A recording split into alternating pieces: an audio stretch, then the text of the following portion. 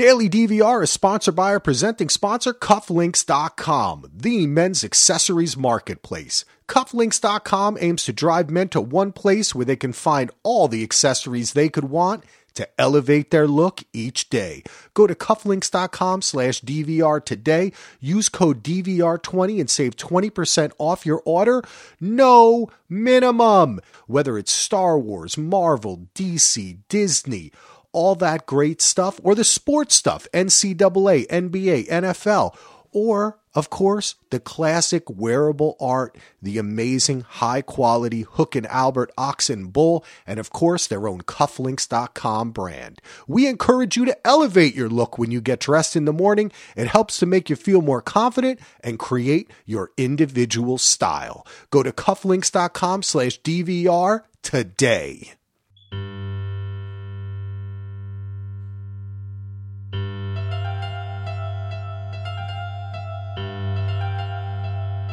Welcome back to Podcast Winterfell. It's been a while, but we're back today with a very special episode. Ken and I are going to be talking about the Game of Thrones final season and finale 1 year later. Remember, you can go to dvrpodcast.com and find out more about us. We're doing a lot of other podcasts. Mindhunter, Ken and I did Veronica Mars, Watchmen, Westworld, so much other stuff, but today we're here to talk Game of Thrones, and before we get into it, I want to introduce the man himself. It's always a pleasure to speak to him. He's here to enlighten us and fill our hearts with joy. It's Ken. What's up, buddy? Wow, cool. That's quite the intro. Thank you so much. That's a lot of pressure to put on me. I live up to it. Well, thank you. It's great to be here. I'm excited, of course, to talk about. I'm always excited to talk about Game of Thrones. Particularly excited to talk to you about the final season, the final episode. It's been about 14 months, right, since the final ep aired, and you know, there's still a lot to say about the story, about the characters, about what it all means. So I'm excited to be here. Thank you for having me. Well, man, this is going to be great. Yeah, it was May 19th. We were just looking it up. May 19th, 2019 was when the final episode aired. Yeah. And I guess a couple months ago in May, we're going through the whole COVID thing, as we still are, and were then. And I think even then I was like, I need some more time to process it. So I need an extra couple months past. But I always wanted to come back here with you to Winterfell and discuss it. And just kind of, you know, today we'll talk about the show itself, the fan reaction, how we're feeling a year later. I know I had the opportunity. I didn't rewatch the entire season. I rewatched the entire final episode, and I also went back and just kind of pick and chose certain moments and segments, which ended up turning into a little bit longer because it's hard to stop watching it, but I wanted to kind of just pick things up. Yeah. And I don't know, I was kind of hit with a flood of different emotions and thoughts, but did you have a chance to do any rewatching? I did. I actually watched the entire final season in 2 days, kind of split it up. And I had, you know, when you're watching it week to week, you're processing really is what you're really doing. First and foremost, I think, is you're processing what you're getting from the screen, especially something momentous like a show's final season. 14 months later, when I was rewatching it a few days ago, I had already processed everything and I already knew what was going to happen. So this was a much more emotional experience for me, both negative, positive, everything in between, just emotional experience for me to watch it again. So it was great. It was really great to watch it again. Yeah. I enjoyed it. You had a little bit of in your notes here to kind of talk about do you want to talk a little bit about our journeys again to kind of reframe it? Yeah, I feel like we both probably told this story multiple times over multiple podcasts, but let's spend a few minutes and just talk about your and I's personal histories with Game of Thrones, both the show and possibly the books or just the material in general. I was not aware of Game of Thrones as literary material before the show came out. I have a history of being not that big of a fan, actually, of high fantasy, which I know a lot of people would be like, what? But actually, I'm not. I'm not a huge fan of high fantasy, generally speaking. So I'm not surprised that I was not aware of Game of Thrones as a series of books. But the tagline for the TV show, when they were first advertising it, HBO is so canny. They were like, "What the Sopranos meets the Lord of the Rings," and even though I saw that for what it was, which is clever advertising, the notion of that tagline really intrigued me because I was a huge fan of The Sopranos and a pretty big fan of Lord of the Rings. So I'm like, what would a TV show that was a melding of The Sopranos meets the Lord of the Rings look like? And I was so intrigued that I watched the show. I watched the pilot. And I want to say, I don't know how you feel, but I want to say by the end of the cold open of the pilot with the dudes from the Night's Watch and they're out in the woods and, you know, they come across all the stuff and the White Walkers, that whole sequence, that original cold open. By the end of that cold open, I was hooked. And by the end of the first episode, when Jaime Lannister pushes Bran Stark out a window, I was really hooked. I was like, I would say I was addicted by the end of the pilot. I really wanted to see what was going to happen next in this crazy story. And so then I went from there. Like every drug addict, I wanted more and more. So by the end of the first season, before the end of the first season, I had already read the first book. So I was reading the book between episodes. And then once the first season ended, I caught up. I read 3 more books. Oh. And then I kept up with the books as they were published up to the last one, which was published, I don't know, 6 or 7 years ago now. So, as you know, I became a podcaster in the sense of first becoming a guest on other people's podcasts, calling in to Matt, to Podcast Winterfell, started calling into his Monday night episodes because I wanted to talk to other people about the show, because when you love something that much, you want to talk to other people who love it too. That's how you and I met. And then I started my own podcast a year or 2 later called Cripples, Bastards, and Broken Things. I did that for a few years. And then I stopped podcasting for the most part.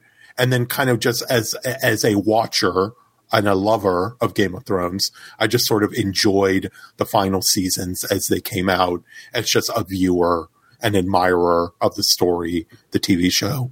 So that's kind of my basic history of the show. Like, I loved it. I always loved it. I loved the final season. Did I have some problems with the final season? Absolutely. Did I think it was perfect? No, I didn't. Do I think any piece of art is perfect? No, I don't. So I did have some issues with the final season, but for the most part, I loved the whole thing. I love the whole ride. But part of the ride has been people like you and I, connecting, becoming friends. All these years later, we're still friends. We're still talking about Game of Thrones. So part of that is, I kind of include all that in the journey as well. What about you? All right. I love that story, by the way. Well, for me, this show is always connected to Lost because we started doing the podcast, 12 years ago. And that's how Lost Mythos, that's how I met Heath and Matt and Donald and so many other people. And we had always been talking about, after Lost ended, what's going to be the next kind of show that's going to get people as interested as, they are in Star Wars as a movie or the Marvel movies. What's going to be the genre thing, right? That's going to kind of connect us all. And I too, well, I shouldn't say I knew of Game of Thrones. As a reader, I had seen the books. I had actually picked one up before, but I didn't really know Game of Thrones. I didn't know the type of fandom that it had. I was not aware of that. And I think also this, when we think about it, one of the reasons why Game of Thrones, I think, became such a huge show is that it grew as the internet and fandom grew. And it was able to harness that on a week-to-week basis rather than people waiting, like I'm saying, for the next Marvel movie or Star Wars or whatever. So touching into that, that was a part that I wasn't prepared for. And I think is probably, as we look back a year later, is where most of I have truer, cleaner feelings about the show itself than I do about the fandom, because the fandom for me has been amazing highs, meeting people like yourself, getting to connect with people I already knew about it, including family and friends, right? Yeah. Being able to share it, but also the lows of seeing that still today, if you go on Twitter, there are people who still spend all day hating on Game of Thrones, a year later. Yeah, just today, I went on for 2 minutes and somebody was like, look at what the stupid title, look at the description for this episode. Isn't this stupid? They messed up everything. And I'm like, my God, really? You still complaining about it? But then I was like, well, it shows the love, right? It does. You hate the thing you love, you hurt the one you love. Yeah. So my story of getting involved in Game of Thrones really is a community thing.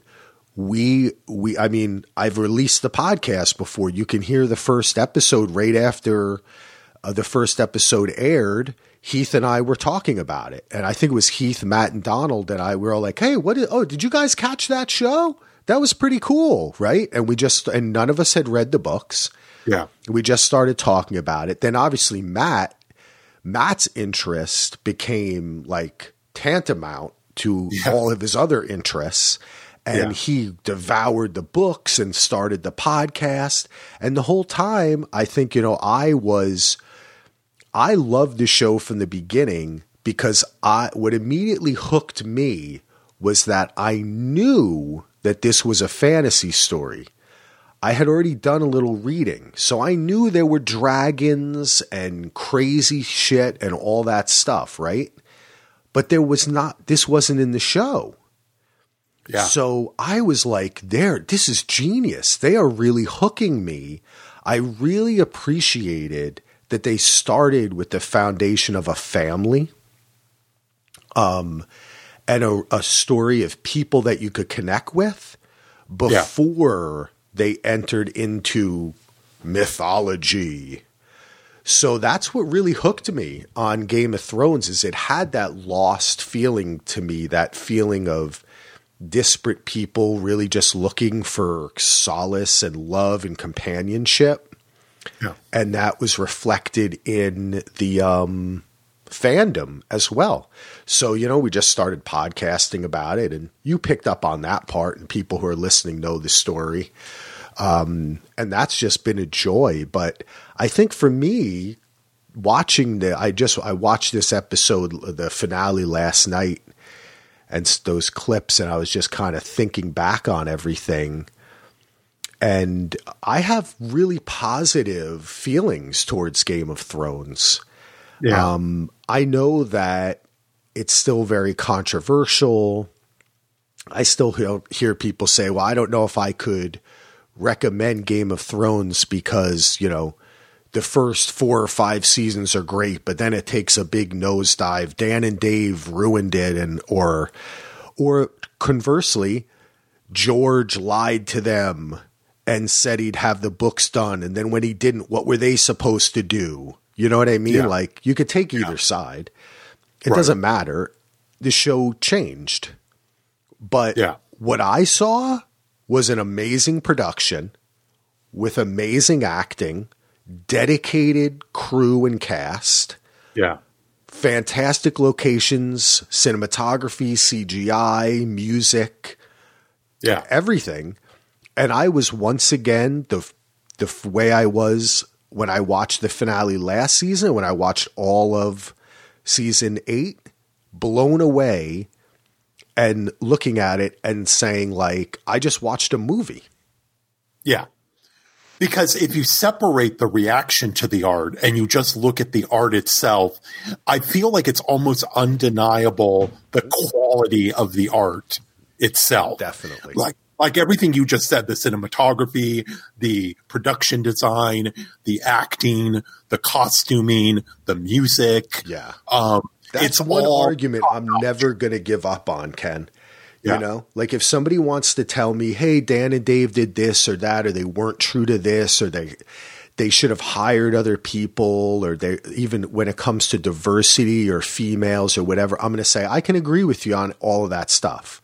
Right. But when you talk about like the Starbucks cup and try to use that as a metaphor for a production that didn't care and everybody was just walking through it, or, you know, that's just something a dummy would say, because that just shows to me that you have absolutely no idea how hard it is to make what you saw, and you just don't understand how the sausage is made. Agreed. Like, that's a silly thing to say. And I'll just echo what you said a little while ago, which is that the greater the art, the greater and the more passionate the reactions to that art. So if there's a passionate negative reaction, that must mean that the art is truly great. Yeah. Otherwise, it wouldn't inspire such passionate responses in either direction. Yeah, I agree. Because it's attention, right? Like, what is art without the observer? Correct. And Correct. that is, you know, I mean, in a sense, I am the type of person who thinks anything can be art. You know, I mean, what we're doing now is art. Our discussion is art, right? When we sweep the floor, it's art, whatever you're going to do. But when you're talking about something like this, a television show that's put on for people to still be angry about it, shows, yeah, their dedication to the story, but also to their desire for it to be something that they can perceive as being worthy of their affection when they're, even though they still have that affection. Right? Like, it's a contradiction, right? Right. And that's why I don't, you know, I can't get angry at anybody or say like, oh, you're so stupid. You know, people choose what they want to devote their time to. But I do think that I'm waiting, because we tend to do this, especially in America. We love a comeback story. I'm waiting for like a couple of those people, or that one tweet where someone's like, you know what? Game of Thrones season 8 is fucking incredible. Right? And then like the next thing you know, there's like articles in Vulture and Variety and Hollywood Report, right? Like, everyone realized that this was absolutely amazing. Like, it was different when the books ended and Dan and Dave didn't have that material. It became a different show, and everybody knows that. We just have to accept it, right? Like, they were hired to take books and turn them into pretty faithfully, by the way, right? I mean, they changed things, but mostly for the convention of television and what they were trying to do.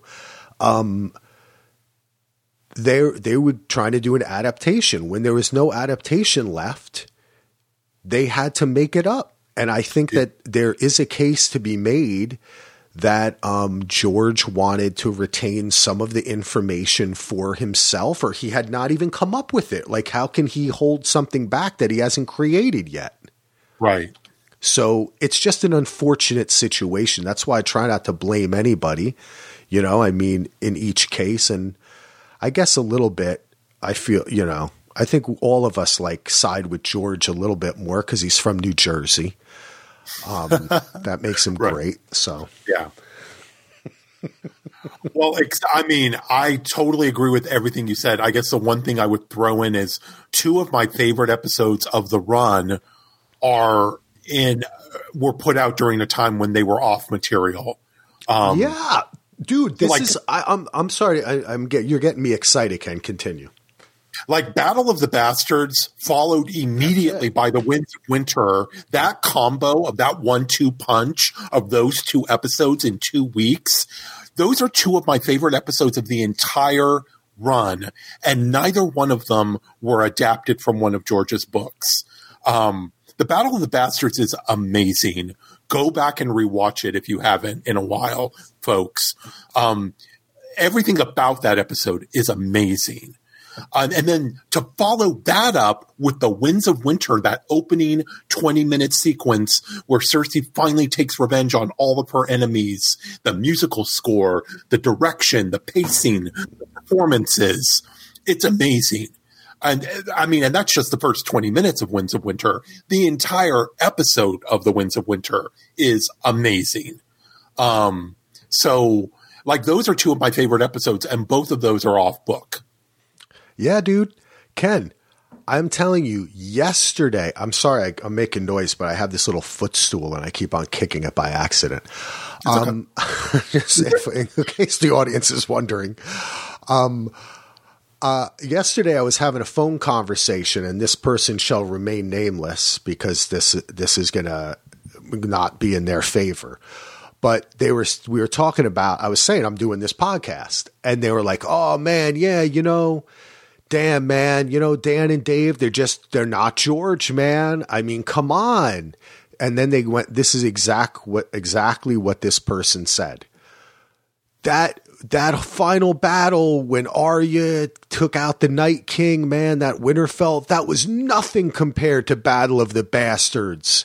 There's no way they could have come up with that. And I said, no, that was after the books. They stopped. They came up with that. And he was like, what? I was like, yeah, okay, but you know what I mean, man. It got worse.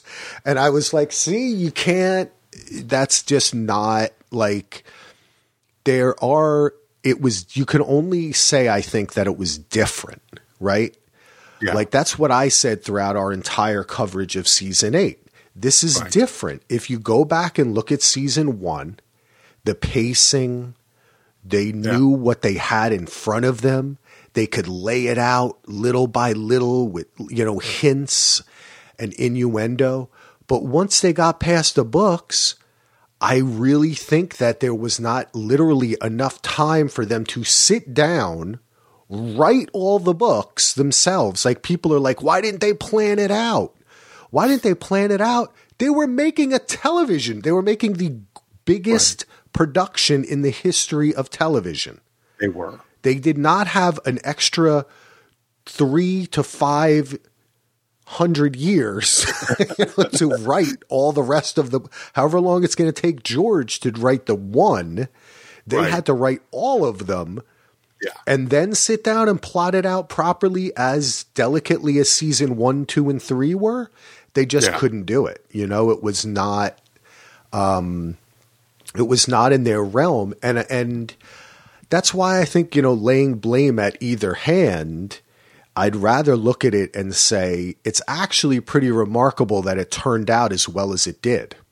Yeah, I agree with you. I mean, the fact that we ended up with a product that was amazing / wonderful / maybe problematic in certain ways, but was basically an entertaining, provocative, wonderful piece of art is amazing. The fact that they came up with that on the fly when they basically had 2 to 3 to 4 months between shooting schedules to sort of plan out the next season. Yeah. And you're absolutely right to point out that this was the biggest production in television and one might say Hollywood history. Yeah. The way that they were filming in multiple countries at the same time with multiple units is amazing. Yeah. And people, I don't really think that is a thing that I have championed throughout this entire run of this show, is that alone is something to be admired. And when you think about the job that Dan and Dave, HBO, I mean, even George was a part of the production for a period of time, and the effect that the hugeness, popularity alone had on him, but just also the production in itself. Like when when people say, "Oh, they're shooting the next two Mission Impossibles back to back, in like 5 different countries," you're like, "That's incredible. Tom Cruise is an amazing, he's going to do a movie in space." But then when you say, well, Game of Thrones did that every season, okay? And they weren't shooting, 4 hours of content. Yeah. They were shooting close to 12 all put together. And then when you edit it, and plus, guess what? They also had 10 times the amount of speaking roles and 100 times the amount of extras, and the locations they were using were always expansive. Yeah, they were. They weren't shooting in an office building. They were shooting in an entire part of a city. It's just, and what they built, when you look at it, it's just absolutely mind-boggling. And I was blown away. Like I said, I watched the finale and the pacing of it, what they were able to accomplish. John doesn't kill Danny until a half hour, 33 minutes into, and it's an hour and 19 minutes. Yeah. And they still have so much to do after that. I think it was really beautiful. I mean, so many amazing shots, the dragon wings behind her, and having been a bit more removed. And I will go back. I actually been thinking about maybe rewatching the whole damn thing over this break, but we'll see what grabs me. Maybe this podcast will propel me. I really felt it, man. I remember me saying things about this being rushed or not explaining things.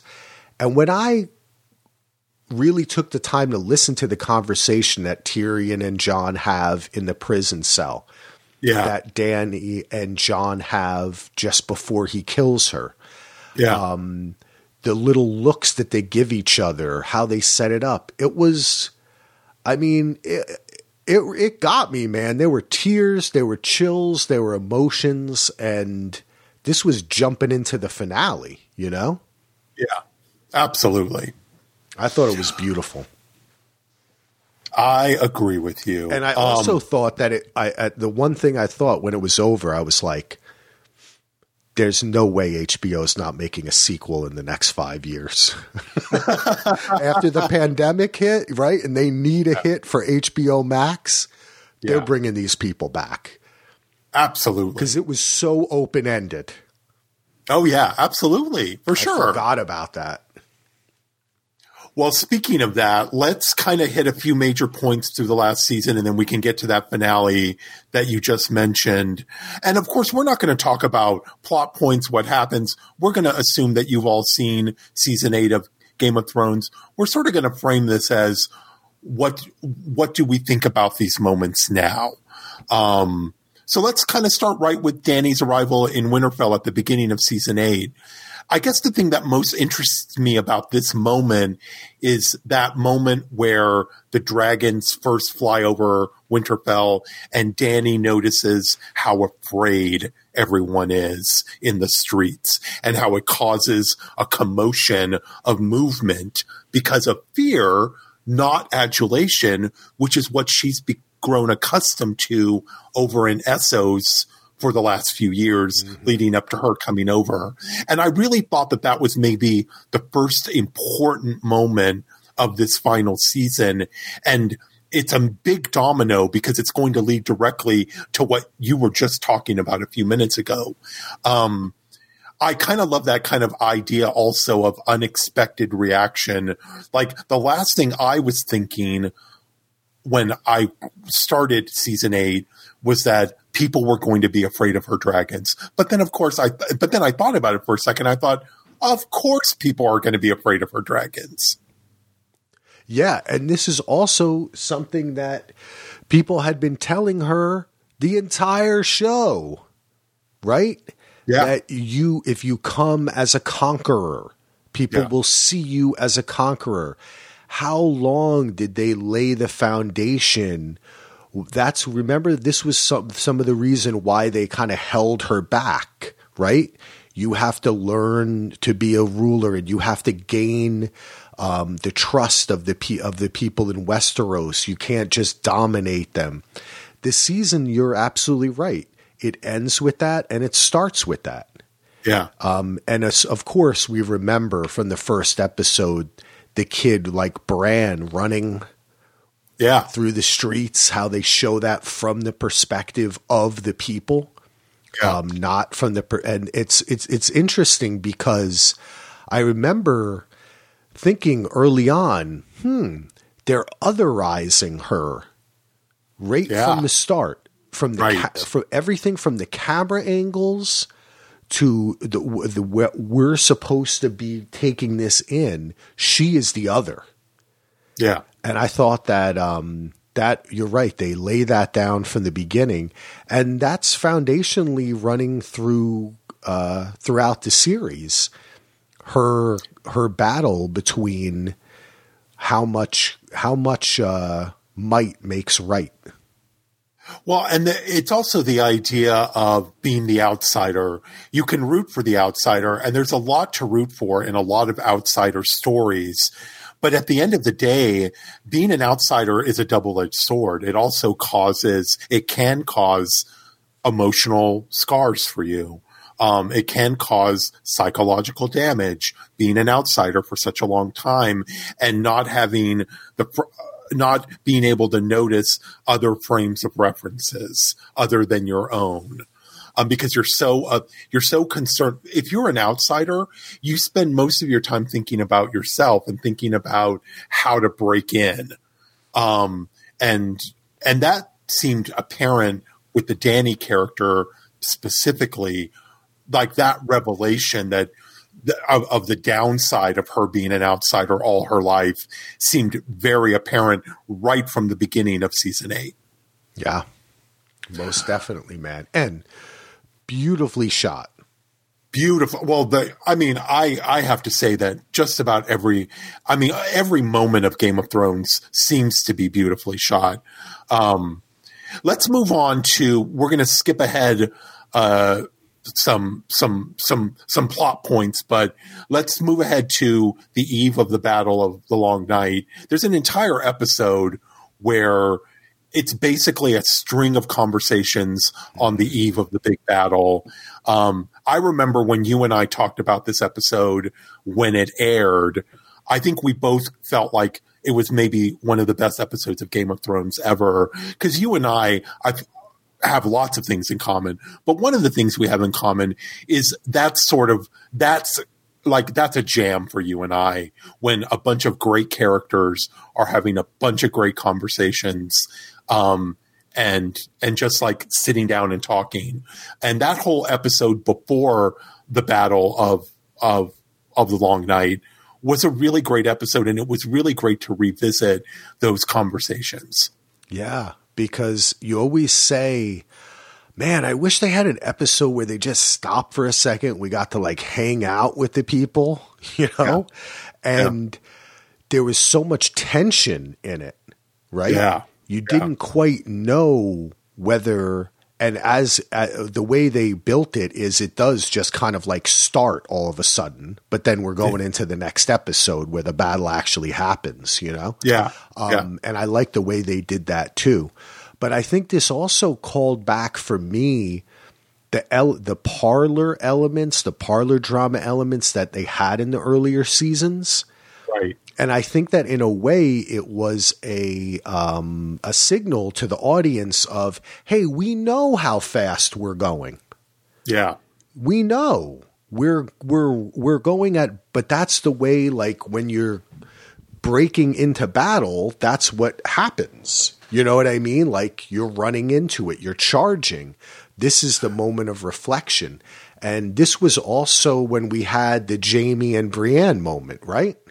Yeah, where he knights her, which is... And this was just so beautiful. It was a great time to rejoice with all these characters. And in many ways, it was, even though it's before episodes before his goodbye, it was a kind of a goodbye to some of these characters in retrospect, you know? The last time that we get to kind of see them comfortable and happy. Right. Yes, absolutely. It was beautiful, man. And I can still remember that room and the fire and the people walking in and out. And it just seemed like they must have also had a great time shooting that and just being together. It also, that episode does make me wonder, though, what the differences are between payoff, emotional payoff, and fan service. I know the mild criticism that episode did get at the time was that it was fan servicey, quote unquote. I kind of feel like for certain people, whenever something happens that you've been waiting for, it could be called fan service. For me, I guess it's like a half glass full, half glass empty sort of situation, because I look at that episode and I see payoff after payoff after payoff. I don't necessarily see fan service. What's your opinion about that? Like, where's that line for you when you're not just with Game of Thrones, but just in general, between a payoff of something you've been waiting for, like the Arya Hound reunion in that episode, the first time they've talked in like 3 or 4 seasons, versus the fans thinking of it as fan service? You know, that's a tough one for me, because when people say fan service, I think it's got to be pretty egregious, because all from the beginning of, spoken word stories, people would include things that they knew their audience understood in order to connect with them. That's the point of the story. Right. So I don't, you know what I mean? Like, fan service to me has to be egregious, like an egregious cameo or a situation that is, I guess like Nikki and Paulo is like reverse fan service for Lost fans, where they like purposefully bury them alive because people were complaining, you know, like that was funny. So I didn't feel that I didn't get that at all from this. I didn't think it was fan servicey. I thought that each of the characters arrived at this situation organically through the story.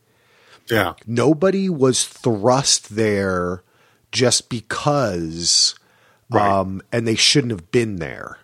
You know, yes. There's maybe certain times where Game of Thrones had done that. Maybe also because of the whole traveling time thing that they kind of just gave up on, you know, at a certain point. Yeah. You would accuse them of that. But in particular, I felt that this final season was kind of, you know, maybe the only thing that I could say was that felt a little bit forced to me in the whole final season, was the Battle of the Brothers, where you had the Hound acting in a way that I thought he had gotten past. That, you know, that whole Mountain versus the Hound thing. What did people call that? What was the thing that people called that again? Oh my gosh. I don't, it's on the tip of my tongue. It's, it's Clegane Bowl. Yeah, okay. Clegane Bowl. Yeah. I didn't understand it. The point of his character, I thought, was that he would come to empathize with his brother and see that they were both the victims of a horrible father and a horrible life.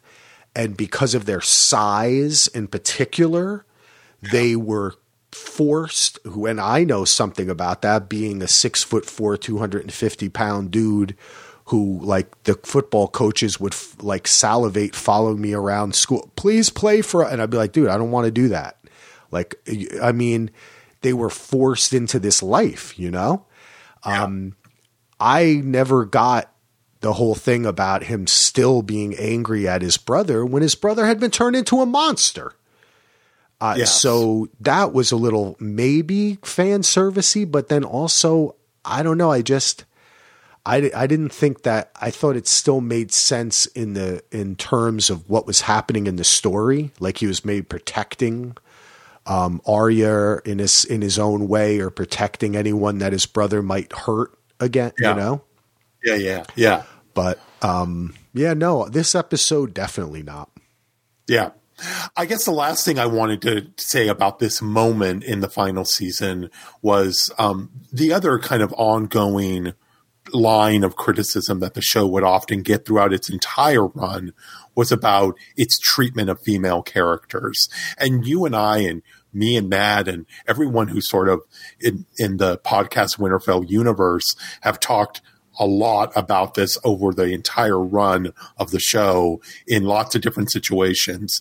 But I do want to, and I don't want to get into it again now because that's a whole podcast episode in and of itself. But I did want to point out that in this moment, in this episode where there's a bunch of conversations on the eve of a battle, that there are two kind of standout moments which I consider to be audaciously feminist. And one of them is that Arya chooses to have sex with a man of her choice at a moment of her choice, which to me is one of the most audaciously feminist things I've ever seen in any television show or movie, where the woman gets to decide when she's going to lose her virginity, in this case, lose her virginity, and who she's going to lose it with. Now that, I'm not saying that's never happened before. It has, but it doesn't happen often. And in the context of this show, it really doesn't the happen. time period, when it's right. the world this is. Yeah. So the fact that this young woman got to have that sort of power over her body in a sexual context is sort of amazing. The other thing, and maybe more important than that, is the Brienne moment that you and I talked about a few moments ago, where we talked about Jaime knighting her. The fact that she gets knighted and becomes a knight and becomes a sir is amazing. It's emotional. It's long in coming. Brienne has been on that arc since she was introduced in season 2. It's amazing. The performance is amazing. The moment is amazing.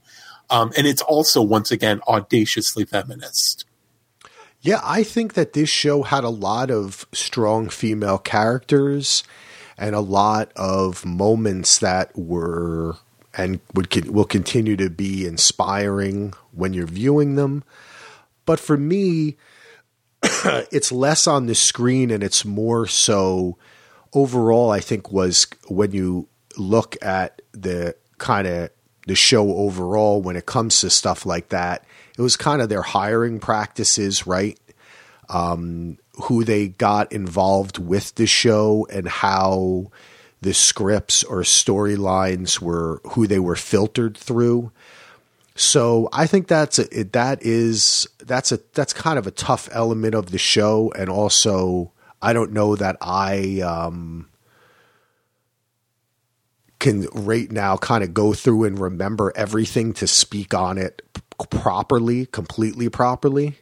But those moments you describe, and even Arya taking out the Night King, and ending up being a badass explorer of the frickin' world. The continuer of the story, Sansa becoming the Queen of the North, which is kind of forgotten. And when I rewatched the finale, I was like, yeah, that's right. Yeah. She had made that decision before Bran was even named king. And that's why she was upset. I'd never picked up on that before. I made a new realization. I watched her throughout that whole conversation. I realized, oh, I see.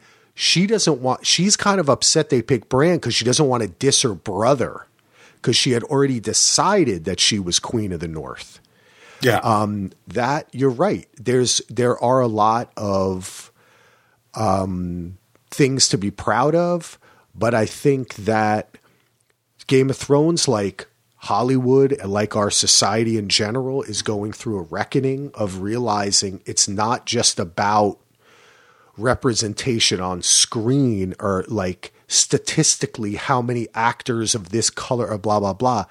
It's about the people who are making the decisions, right? About what gets created and who sits in that writer's room. Like when Damon Lindelof set out to make Watchmen, he specifically hired women and people of color because that's what the show was about. So he didn't just, oh, but I still have to get my 5 buddies that I wrote with on the Harvard Lampoon in. He actually went and hired people he didn't know, and he had to trust someone else. Yeah. And brought them in. And that's what Dan and Dave didn't do. And I mean, like, I don't know these guys personally, and I just think that it could, you don't know why that happened too. It could have been HBO had certain caps on who they're allowed to hire, It's like when people complain about NFL coaches and they don't realize that in order to be an NFL coach, you have to first be hired by the league and approved to be a head coach. Then you can be hired as a head. People forget about that.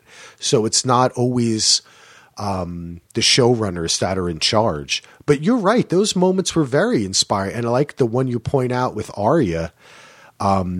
And yeah, she doesn't all of a sudden wake up the next day and have a second, thought and then decide she wants to get married. Right.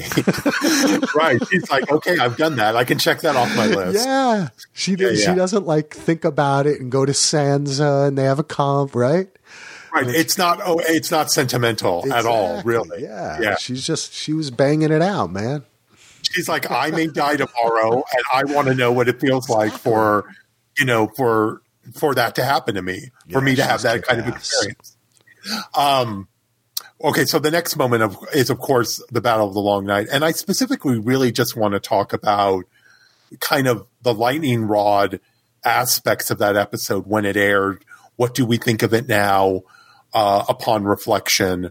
I had a chance to rewatch it again a few days ago, but kind of the idea of like the aesthetic of darkness, I feel like Sapochnik made a choice that he wanted to try to film a battle where at nighttime, where the night was its own character, and he wanted to bring as much realism as he could to the concept of what would it be like if a bunch of people were fighting at night, and what are the pros of that, and what are all the cons of that, which there are a lot of cons to, of course, fighting at night. And I ultimately think it's a brilliant technical achievement of an episode. I know there's lots of people who disagree with me about that. And I'm just wondering, now that you've had 14 months to think about that episode, what do you think of now when you think about that sequence? Well, I had to watch some of this, man. I knew we were going to be talking about it, and plus I loved it. It's difficult. I wanted to go into the other room and like watch it on a different TV because it's the same TV that I had when I watched it a year ago, which I didn't do. But I was not bothered by the darkness the first time. I just didn't think it was a big issue, and I wasn't bothered this time. I thought it added to my total confusion. Right. I think the first time I watched that episode, that was a singular moment in my TV watching history. Yeah. I mean, I felt dazed, confused, scared, anxious. I loved it, and I love it again. I think it's wonderful. And when that person who I was speaking of said something about the Battle of Winterfell, I disagreed with them on that point too. And I said, I disagree. I think they did this amazing. I mean, come on. I mean, The fires going out and off, the freaking everything, the intro, walking along the tout. It was great, dude. This is what I'm saying. It's like, I'm happy that we enjoyed this the first time, Ken, because and I picked up on the thing I picked up on when I rewatched it a few days ago is in the midst of all this technical achievement and grandeur, which I feel like it's full of that. There's also still all these great, subtle and wonderful character beats and relationship beats. Like the episode opens with someone wringing their hands and you come to find out that's Sam, and because the camera pans up. But the opening shot of the episode is someone wringing their hands in fear and anxiety. I know. And that's just an amazing way to start the episode. It's everything you just said it is. It's tense. It's confusing. It's disorienting. Everything that it should be. And it's all those things on purpose. So yeah, I agree. I loved it at the time. I still love it. I possibly love it more. I think I loved it more when I watched it a few days ago than even when I watched it originally. But yeah, there's all these great character beats. That moment between Sansa and Tyrion in the crypt. The moment where the Hound's about to give up, but then he gets his second win because he sees Arya's in danger. There's so many moments. Her going through that library. It's like a horror movie. Yeah, come on. That's what I'm saying. This was great. This was really edge of your. If you don't have expectations for something, for it being something it never was going to be, right? Then this is fantastic. The only part for me, just because, we're breaking things down on a podcast, of course, I still found the Jon and the dragon part a little clunky, like as far as just in pacing and blocking of what was happening where, and though I came to see that as kind of an interesting metaphor, almost like a Don Quixote type of thing, he was doing this while his sister's getting the actual job done. Right. But also teamwork, right? Yeah. Teamwork makes the dream work. And if his whole job was basically to be a decoy in a sense, that is kind of cool. Well, the other thing I picked up on is that part of the reason why he was up in the sky and acting like a chicken without a head is because Dany was not following the plan. I really picked up on that this last week. True. Good point. Because the original plan that they talked about in the episode before around the battle table was that Dany and Jon were going to both keep the dragons right on the fence by the Godswood and wait for the Night King to come to Bran. That was the plan. That was always the plan. But Daenerys got emotional when she saw all the Dothraki go out in the opening moments of the battle.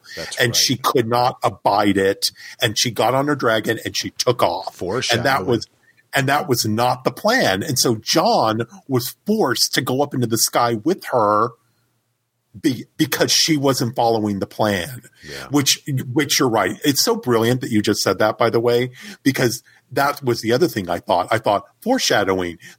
She cannot control her emotions. They're boiling over and she's making reckless decisions because of it. Yeah. And you're right. It's absolute foreshadowing for what's going to happen later in just a few episodes. You're right about that part. But I was also, that's good.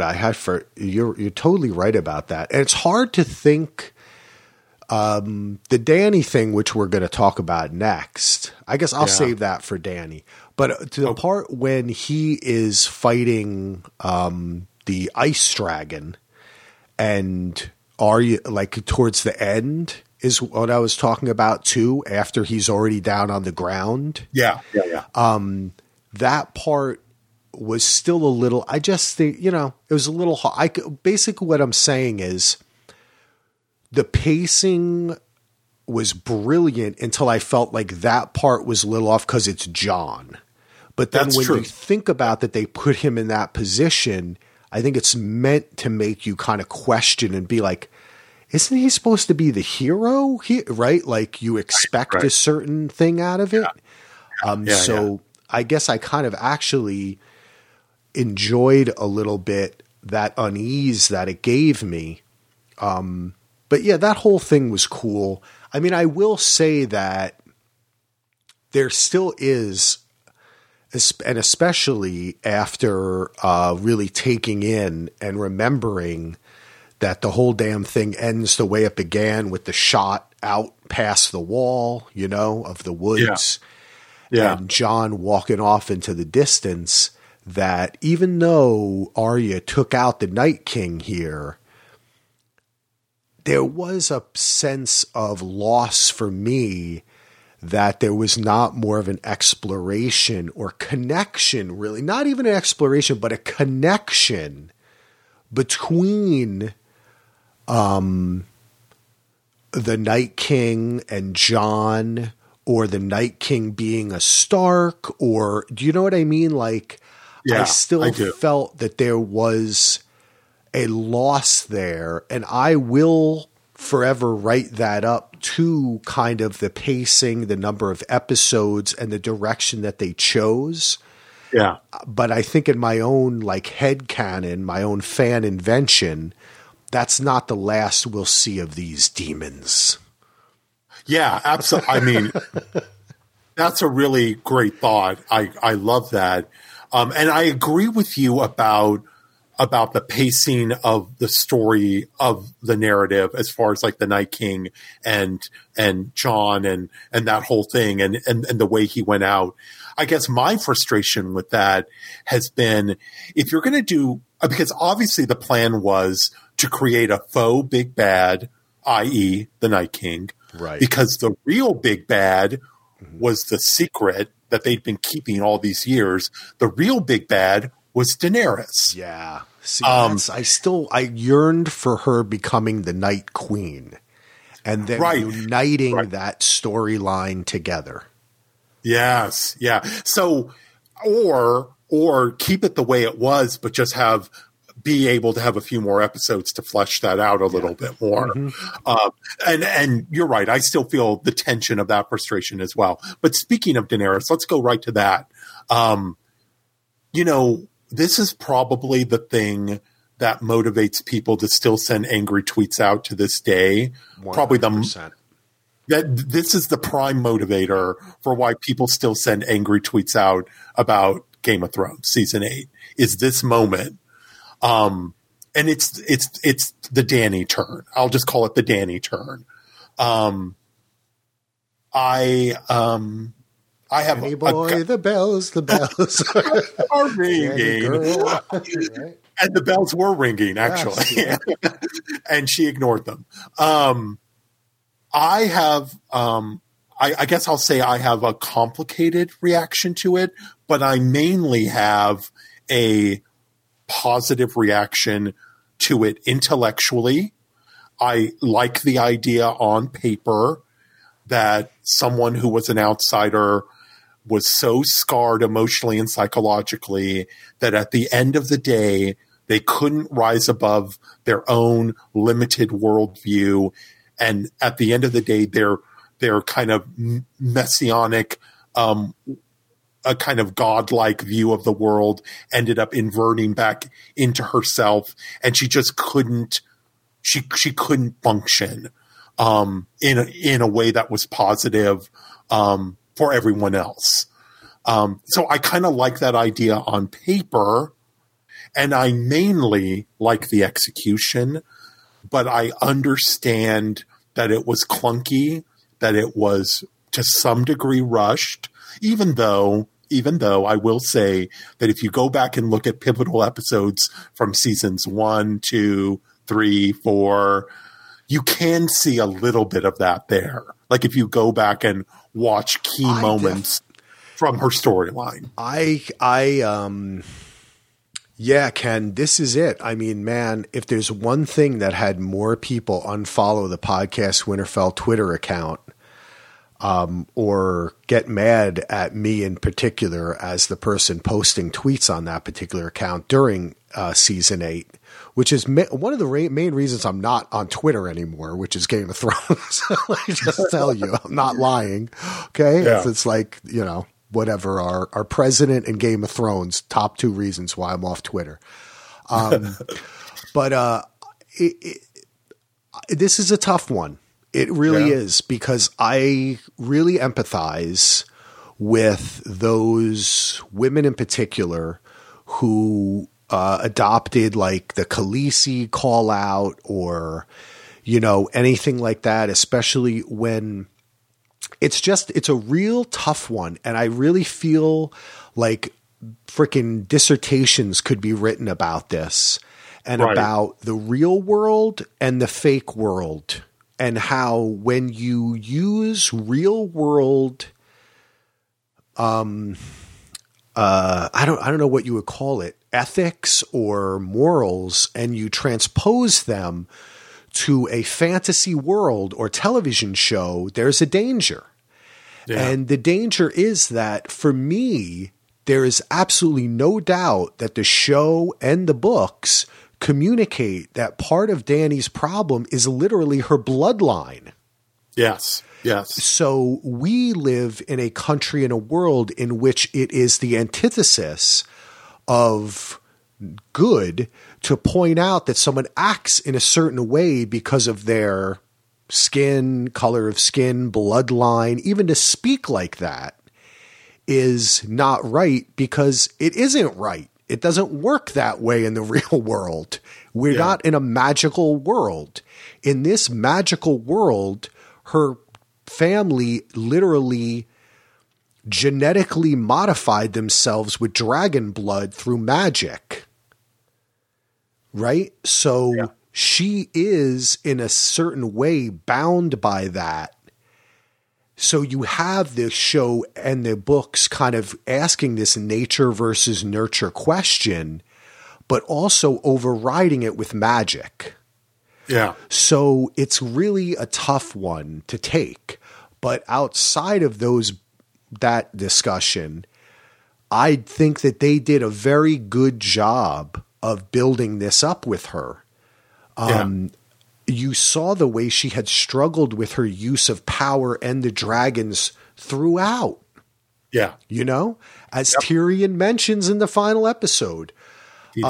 Was it a quick turn? Yes. Why did it fail so many people? In my opinion, because of its reliance on her love for Jon.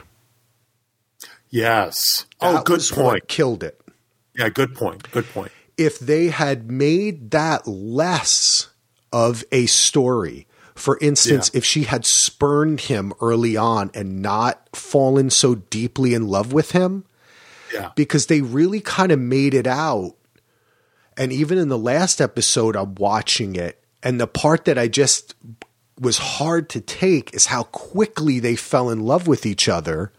Yeah. Even though, again, it's a TV show and they're compressing time. And hey, gosh, man, I came home from my first wife with my date and told everybody I'm marrying this lady. And I did. You know what I'm saying? So it happens. Yeah, it does happen. Love at first sight happens. So, but within the context of this show, which is so political and has so much machinations, it was just, they needed a little more, whether it was time, whether it was not even time, because they had a lot of hours, which is they needed to write it differently or explore that a little bit more. Well, I think your point about tying it so much to her relationship with Jon is a great point, and it's an important point, because I think it made it seem like him dumping her is why she turned. Yeah. Thank you, Ken. That's the simple terms. Like, she was a woman scorned. That's And that's not right. And that's not what I took from it. But I can see now, I will admit, one thing I can see now is why people were upset about that a little bit more.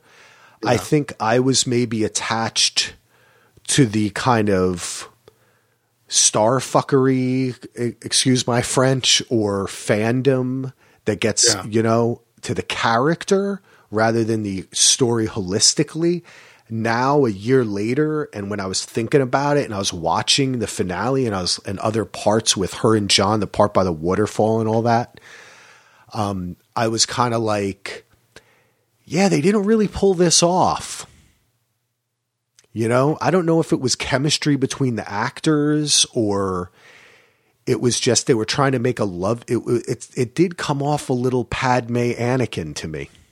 It did, right? Yeah, there's some really that sequence in the first episode where they fly dragons together, where John flies for the first time, and then they have like a little conversation after the dragons land.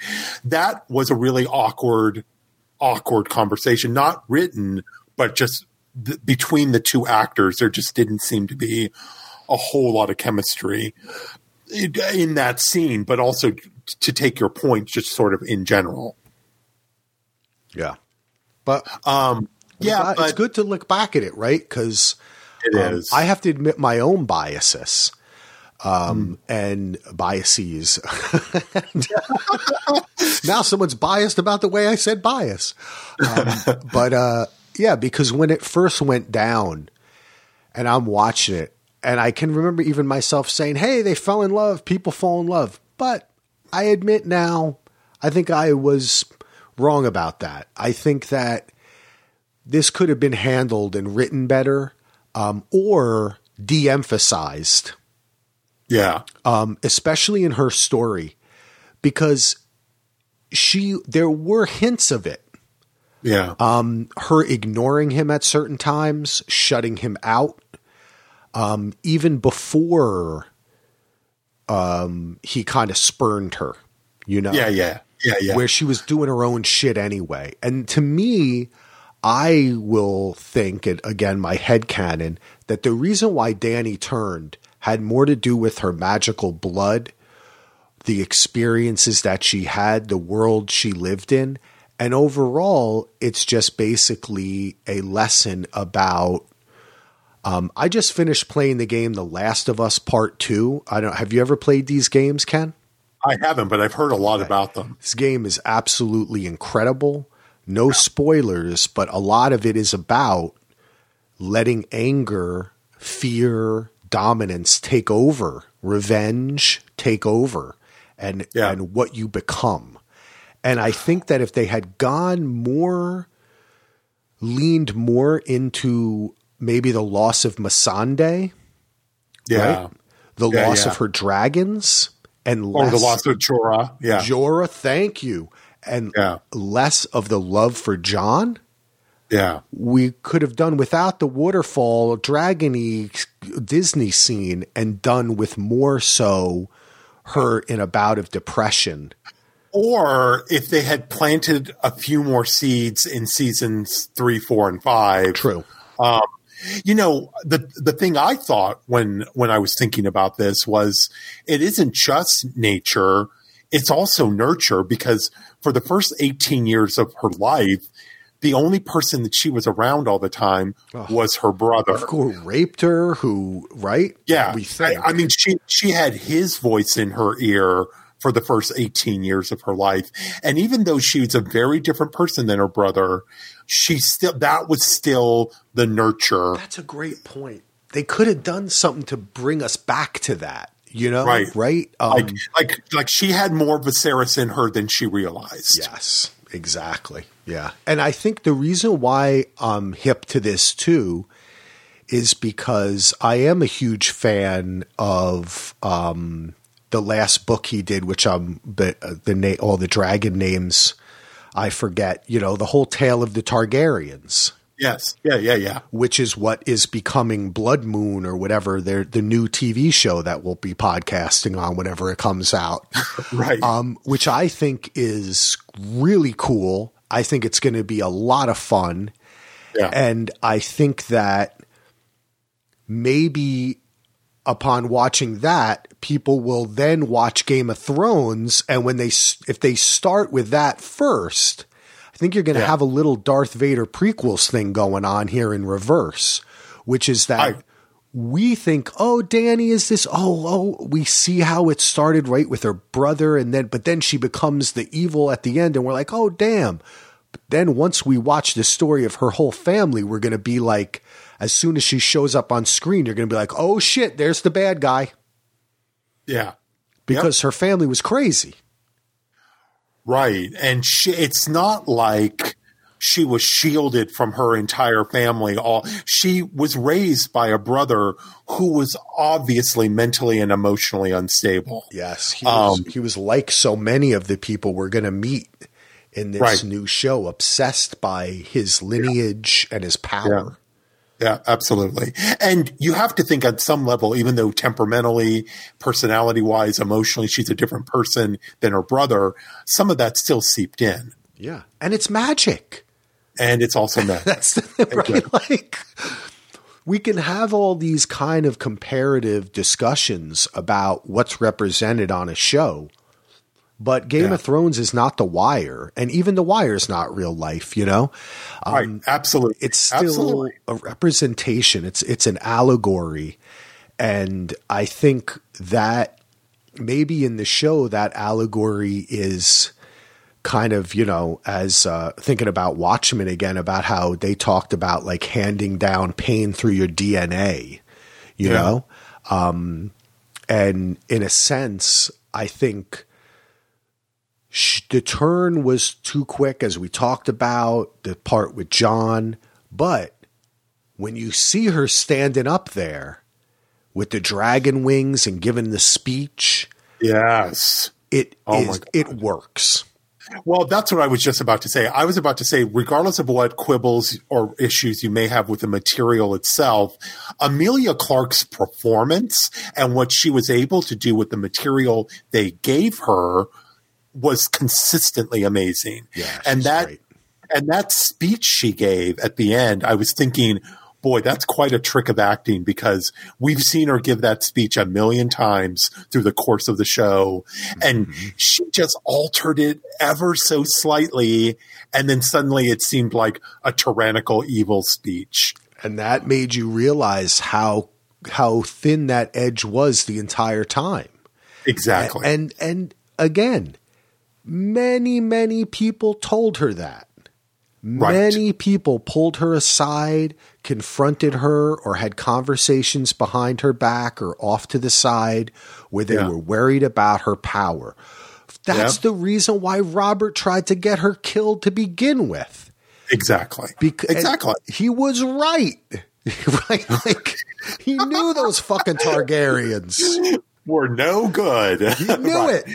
The only good Targaryen is a dead Targaryen. Yes, he was a drunk bastard, but you know what? He was right. And it was the magic, it was the blood, it was whatever ancient deal, right, that her ancestors had made. And from my understanding of reading that dragon book, it was literally like, you know, they mixed their DNA. It was genetically altered themselves to have this connection to the dragon. I guess that's the same reason why Dragon doesn't burn Jon up and chooses the throne instead in the finale. But yeah, the way you introduce this is really resonant, Ken, which is this is the point.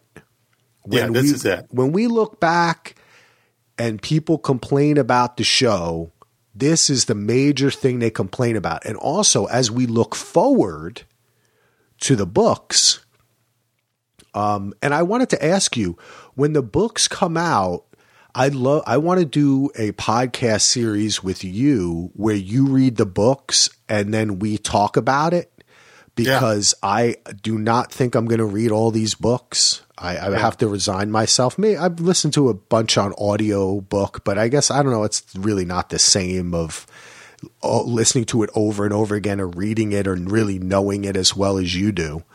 Yeah. And I'd love to talk about when they come out, the differences and stuff, but will this happen in the books? As I think the biggest question on everyone's minds. Am I right about that? That is the biggest question, because, as far as the books go, we're really looking at the end of season 5, which seems like such a long time ago, as that's when the written material, adaptable material ended, was the end of season 5, which with the death of Jon Snow, Sansa going off with Littlefinger, becoming Dark Sansa. That's really the end of the written material that Dave and Dan had to adapt. And that was a long time ago, narratively speaking. So with the new book, like when the new book starts, Jon Snow is dead. If you can believe it. Yeah. So that's a wayback machine. Yeah, that is a wayback machine. So, and Dany just got to Meereen, and she's just figuring out, like, she's in the middle of that Meereen storyline in the book. So, so she's a billion miles away from still even landing on Westeros. So, it'll be really interesting to see what George does. My feeling is that we're going to end up in the same place, but we're going to get there by radically different means. That's my feeling of what George is probably going to do, is that we'll still ultimately end up in the same place, but that we'll get there in such a radically different way that it may feel different once we get to that ending. Mm. And that's okay. Yeah, that is okay. I hope, I know that's something really hard for Twitter and the world to understand, which is that something could actually end the same way, but get there differently and be brilliant. Yeah. But I hope people give the time and energy to that. I know I will, if I find out, if years from now you're like Axel, the same thing happens. I'm not going to be like, Dan and Dave were right. I'll probably think it probably happened in a much different way. And it really is all about the journey, So well, also, I want to read a story where, I already mostly enjoyed it in the television show, but I really want to see George's fleshed out version of the story where a character who thinks they're the hero are really just the hero of their own story in their mind increasingly. And that in the outside of their mind, they're increasingly becoming the bad guy and they don't know it. That's an interesting story to tell. And it's 10 times more interesting if that character's a female. Yeah, it is. Because I feel like there's already been versions of that story told where that character was a man who thought that he was a hero, but really just a hero in his own mind. Like, to some degree, I don't want to compare Daenerys and Hannibal Lecter because they're not the same people at all. But Hannibal Lecter is the hero in his own story. But to the outside world, he's a vicious, horrible serial killer, and rightly so, he is. And so I'm not trying to really compare the two of them, but I'm just stating that in the past, that kind of story has been told with a male character. It'll be interesting to see how George comes up with this, not only his version of this story, but also that it's a woman at the center of this story, not a man. I think that's really interesting. Yeah. And I think what he'll have the space to create is maybe more of maybe a longer Jon versus Dany thing. Yeah. That was one of my a regret, or I guess in my own head, that they didn't have the opportunity. It happened so fast between the conversation with him and Tyrion and his decision. And it has to be fast because she's basically saying, I'm going to go take over the whole world now. So he has to do it. Right. It makes total sense. But I think knowing how expansive the books are, I would only guess that what we would really get is a Jon marshaling of forces, a Dany marshaling of forces, and them kind of that being the final battle, really. And having it be something larger with more political machinations. And, you know, instead of just having Yara say, but I pledge to Dany, we'd actually have her trying to stab Jon in the back militarily or something, you know? Yeah. The other thing he could do potentially is flesh out the fact that maybe they were confusing love for a familiar pull. Oh, yeah. I like that too, to introduce their love to it too. Because remember when Drogon first met Jon, there was tension, like, is he going to bite him? And then he smelled Jon's hand, and then he was okay with Jon. What if George is able to successfully flesh out that same concept, but between Dany and Jon? Like, maybe they don't truly love each other. They just think they do because of the familiar pull that they feel towards each other. And also because it fulfills some sort of, you know, history, you know, right. It falls in line with the power of the throne itself.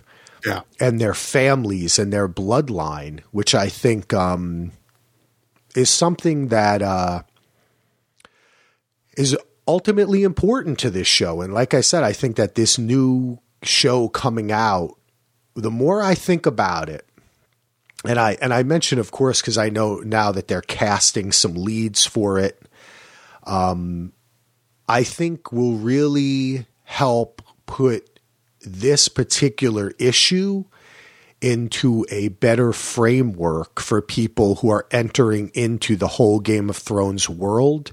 And we must always remember in our modern times, far more people will probably like watch the prequel first. You know, like right. People are just, it's the new thing. And then they'll be like, oh, there was one before this. What's it called? Game of Thrones. Oh, that was this. Oh, okay. Right. You know, and I think that, you know, you'll have millions of people 20 years from now, however many different stories they'll tell, it will kind of reframe the original, as happens with Star Wars, especially. So I think that it's kind of, I was kind of annoyed that they didn't go with the long night, but the more I think about it, it was a better choice to go with this Blood Moon and the story of the war, the Dance of the Dragons. Yeah. The Targaryen Civil War. Yeah, the Targaryen, because it is so central to understanding really how this story ended.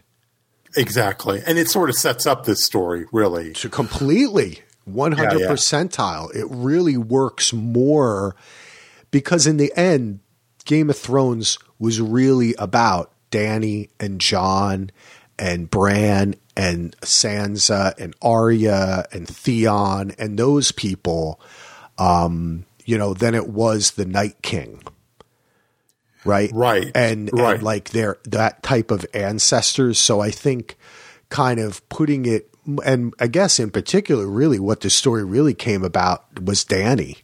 So settling on that, I think is interesting. And also, you know what? Dragons are fucking cool. They are. Cool. And with this show, we'll get to see, dragon on dragon action.